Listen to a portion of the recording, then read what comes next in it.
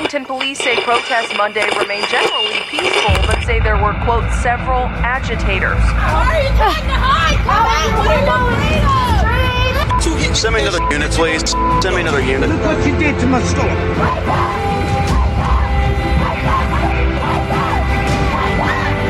This is a movement, I'm telling you. They're not going to stop. You and I have a rendezvous with destiny. We'll preserve for our children this, the last best hope of man on earth, or we'll sentence them to take the last step into 1,000 years of darkness. All right, welcome back to Into the Fray. When I started this podcast, my biggest fear was running out of things to talk about. Turns out, 2020 seems to have no end of conflict, deception, or intrigue. Far short of running out of relevant things to cover, I can't keep up. For every podcast I publish, there are at least 2 more I want to do, but I don't have time for.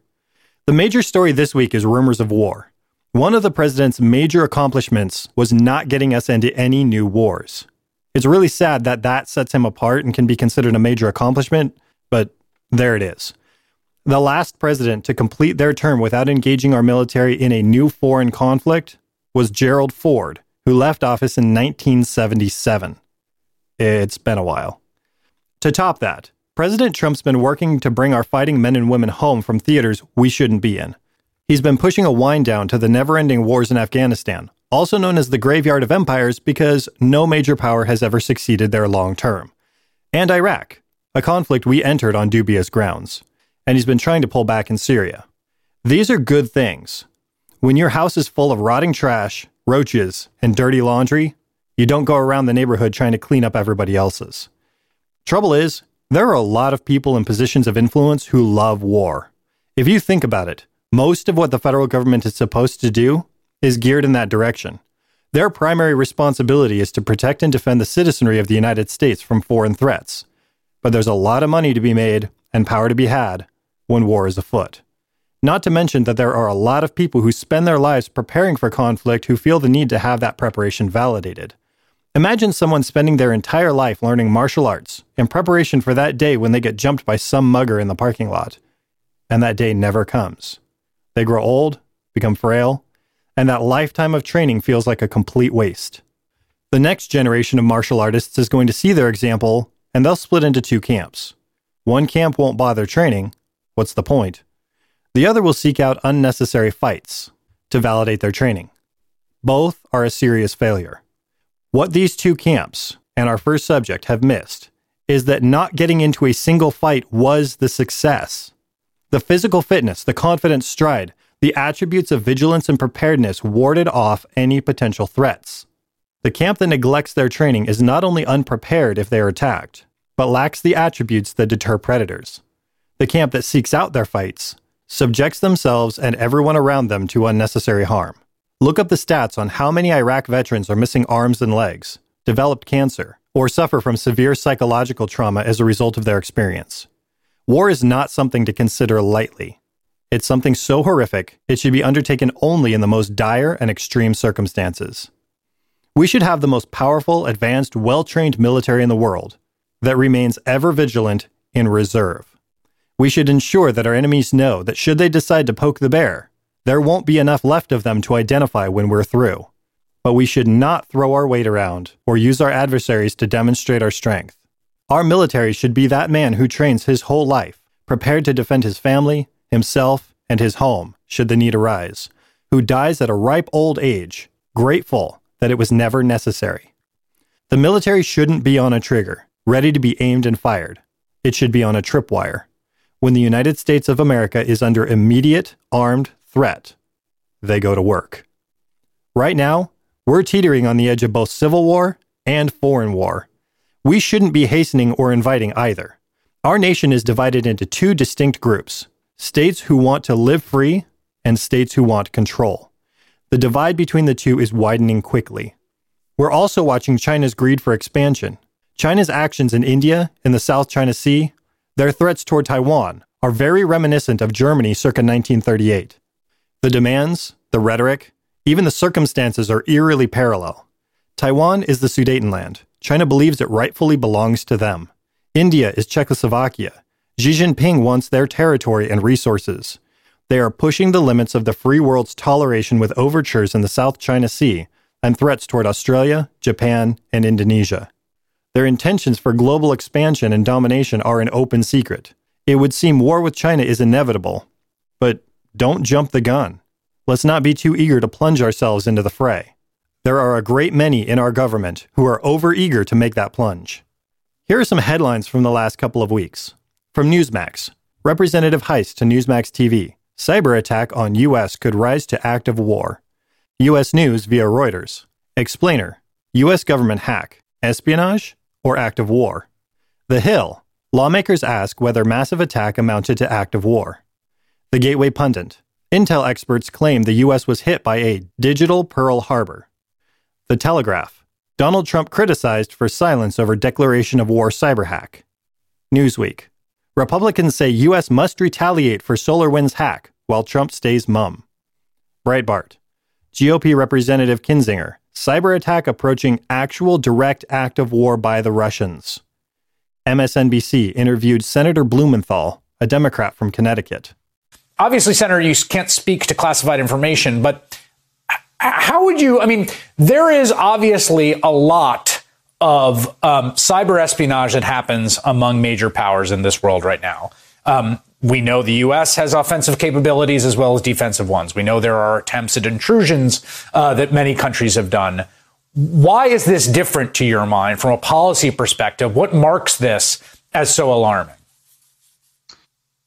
What made me so alarmed and scared and frankly angry was the apparent scope and magnitude of this breach.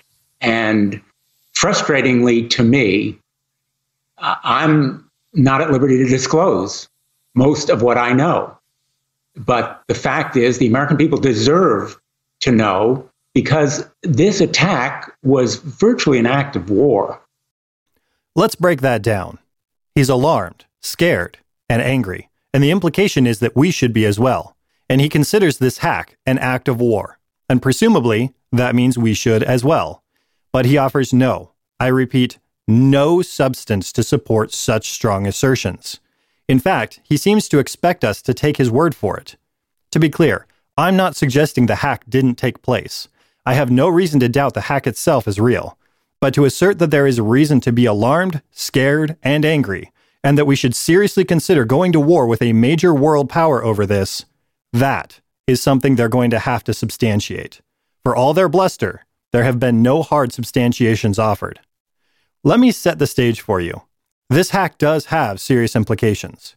Here's what we know so far. For months now, possibly over a year, a company named SolarWinds Orion has been compromised by a foreign power. A cyber breach was recently discovered.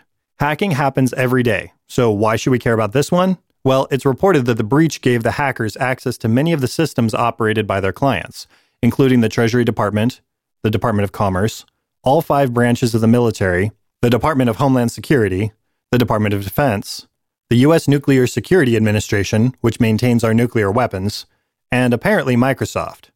The Federal Reserve, at least, has denied any breach of classified information. In an interview on CNBC, Treasury Secretary Steve Mnuchin said, as it relates to this program, this is the unclassified systems at this point. We do not see any break in our classified systems. From an article in Bloomberg News, when FireEye Incorporated discovered that it was hacked this month, the cybersecurity firm's investigators immediately set about trying to figure out how attackers got past its defenses. It wasn't just FireEye that got attacked, they quickly found out. Investigators discovered a vulnerability in a product made by one of its software providers, Texas-based SolarWinds Corp. We looked through 50,000 lines of code. We were able to determine there was a backdoor within SolarWinds, said Charles Carmichael, Senior Vice President and Chief Technical Officer at Mandiant, FireEye's incident response arm. After discovering the backdoor, FireEye contacted SolarWinds and law enforcement, Carmichael said.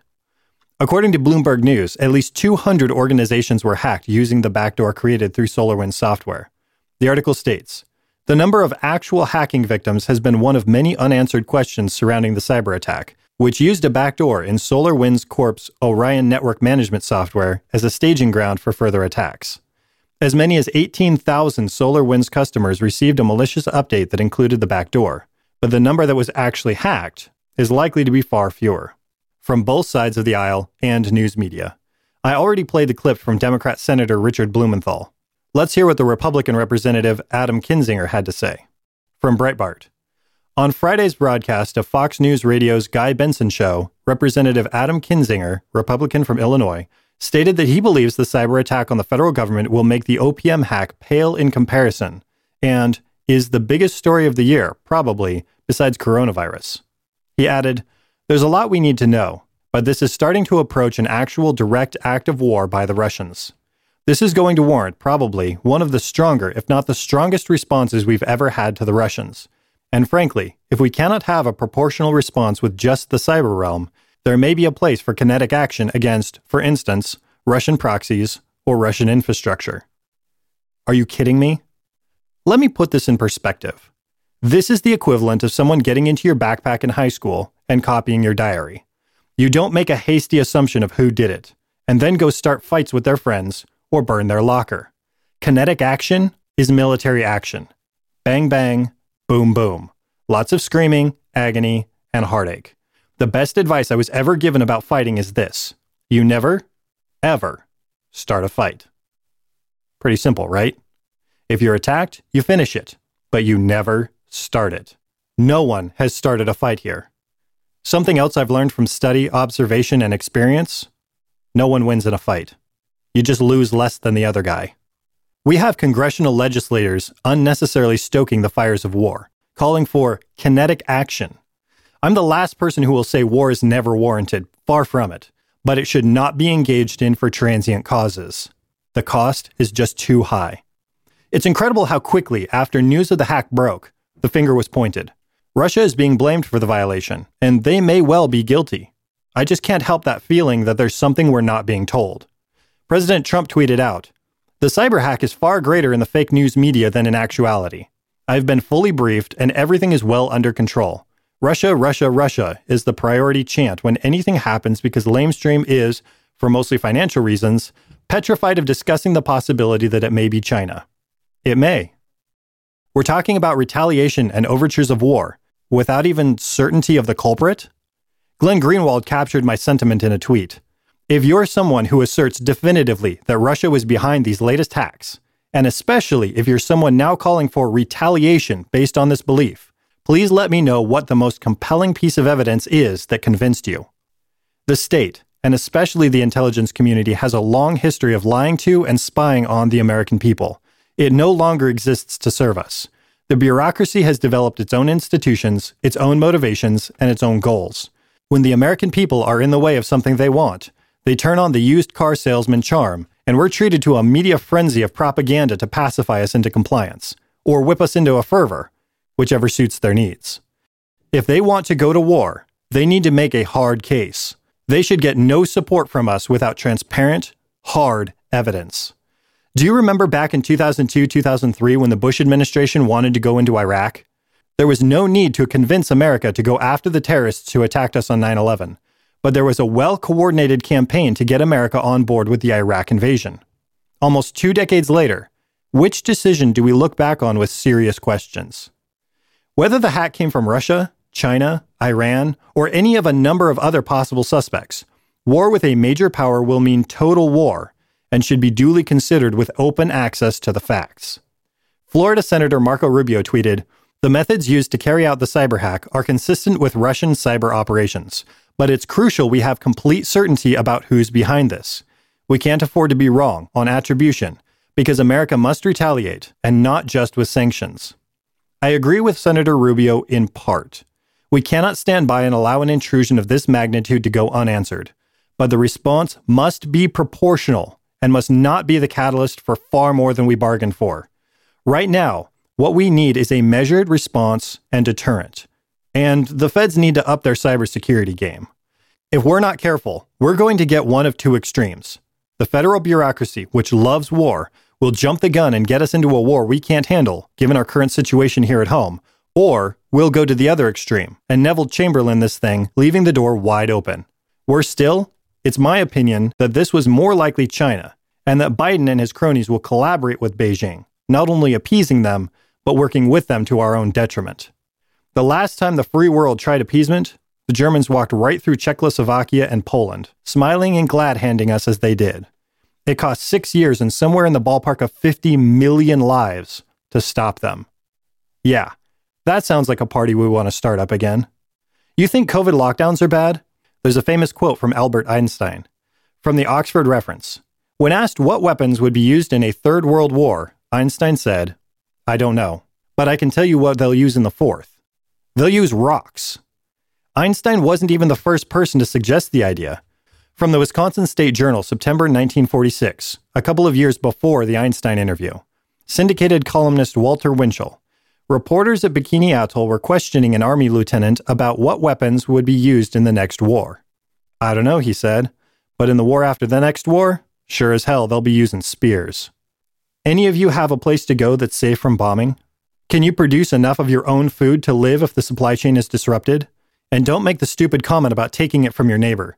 If they have that substantial a food stock on hand, rest assured they have guns, friends with guns, and a plan for dealing with the likes of you. Can you heat your home with utilities shut off? What do you do after dark when you've run out of batteries? I haven't even touched on the real suffering yet. What do you do when the bombing ends and your spouse is dead and one of your children is bleeding out fast? There's no emergency services. Everyone just got bombed. Even if you can get to a hospital, they're likely to be overrun with 1,000 people just like you. We haven't seen war at home for something like 8 generations, and that was before modern technology and weapons. We're not even sort of ready for something like this. No decent person wants war. Notice, I didn't say no one wants war. It's easy to see why the news media wants war. Legacy media is dying. Their primary source of fuel, Donald Trump, appears to be leaving the White House, leaving the masses with little to no reason to continue patroning them. They're watching impending bankruptcy and joblessness loom over their industry. War would mean the rapt attention of most of the United States and a considerable portion of the world. There are a lot of well-connected business people who would love war. War means government contracts and lots of money. Here in the US, we have a machine, colloquially referred to as the military-industrial complex, capable of churning out incredible volumes of war material. That's an asset when it's needed, but it's also a hungry machine that must be kept in check. For politicians, it's a welcome distraction from their failures. Nothing unites people like a common enemy, particularly an existential threat. The usual political pushback tends to evaporate as everyone defers to the imperative of crisis, and major leadership changes are extremely uncommon. The War of 1812 was presided over, in its entirety, by Madison. The Mexican-American War was Polk. The Civil War, entirely by Lincoln. The Spanish-American War, McKinley. World War I was entirely Wilson. World War II was Roosevelt. Without precedent, he was elected to a third term. That's the power of wartime. He was only replaced when he died in office, and even then, Truman was his vice president. There wasn't even a change of administration. Power has never changed hands while the United States was threatened. The Korea and Vietnam conflicts are the first 2 examples we have where power changed hands via election during armed conflict. The only other example is the Iraq-Afghanistan intervention. None of these 3 operations were declared war, and none ever presented a homeland threat to the American people. A side note, in each of these final cases, a driving motivation for the change of power was the cessation of combat operations. In each case, that motivation was disappointed. Let's also consider the state we're in. We haven't been this divided as a nation since the 1850s. Do you remember what happened in the 1860s? We're in no position to be talking big and throwing our weight around in the condition we're in. We've had riots raging, somewhere in the US, pretty much every night since May. People are demanding their government steal from their neighbor to give them higher wages, free college, free healthcare. Does that sound like people ready to sacrifice all to preserve liberty in a global war? Do you really think today's 18 and 19-year-old draft pool, you know, the ones that are terrorizing university campuses across the nation with pronoun and gender fluidity demands, enforced with fists, bottles, and fireworks, the ones who are actively working to overthrow constitutional rights like freedom of speech, the ones who are suffering most from the American obesity epidemic, the ones who, in large measure, have never done any real manual labor in their lives? Does this sound like the stock that will be storming beaches or valiantly holding key positions in sub-freezing temperatures? I'm not talking about the volunteers serving in our armed forces. Those men and women are, by and large, better than average. Look at the lifestyles being lived by the current draft pool and tell me you're optimistic of our chances in a prolonged global conflict. Make no mistake, this hack is huge. I've heard it suggested this could be the biggest hack in US cyber history. This is an act of espionage of biblical proportions, but it's just that, an act of espionage, not an act of war. No force or coercion was involved. They didn't use the software exploit to blow the power grid to the eastern seaboard. They didn't detonate our nuclear missiles in their silos. They didn't delete the medical records for half the US or the banking records. They stole information. We do it, they do it. We have 2 entire federal agencies dedicated to stealing information, both from foreigners and from us. They're called the CIA and the NSA, and what they do all day long is find out everything they can about anyone they can, us included. We've been caught spying on our allies. Is it an act of war when we steal information from Britain or France? Heaven forbid. If we treated espionage the way we treat military attacks, pretty much every country would be at war with pretty much every other country all of the time. Espionage is about information, not force or coercion. It is a vital component to war, but it is not war itself. Now, cybersecurity is a serious issue. Pretty much everything can be accessed or affected remotely at this point if you know where and how. Hacking the power grid could leave millions without power and communication. Within days, diabetics and others with refrigerated medications would begin to die. During the summer, in parts of the country, the elderly and medically compromised die without air conditioning. Fuel pumps stop working, bringing the supply chain to a sudden standstill.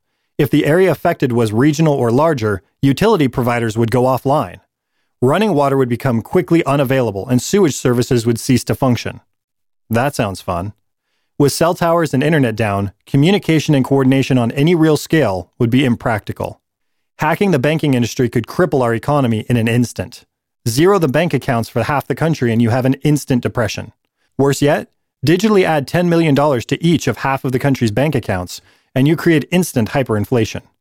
This is why these institutions go to such lengths to protect their networks. The implications of a hack of this magnitude are nothing to balk at. What could be done, with real access to the systems that control our infrastructure, is something that we should, and for the most part I believe do, take seriously. A serious intrusion into the right networks could literally send us back to the Stone Age.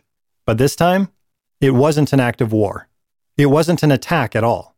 It involved data and information. Like any crime, it must be investigated, there must be consequences, and we must improve our cybersecurity to prevent a repeat incident. But the consequences must be measured to ensure they don't cost us just as much as they cost the as yet unidentified perpetrator. All right, I'm going to leave it there. As always, you can find me on Twitter and Parler at ReelIntoTheFray. If there are any pressing topics I'm not covering, hit me up on either one and let me know what you're thinking.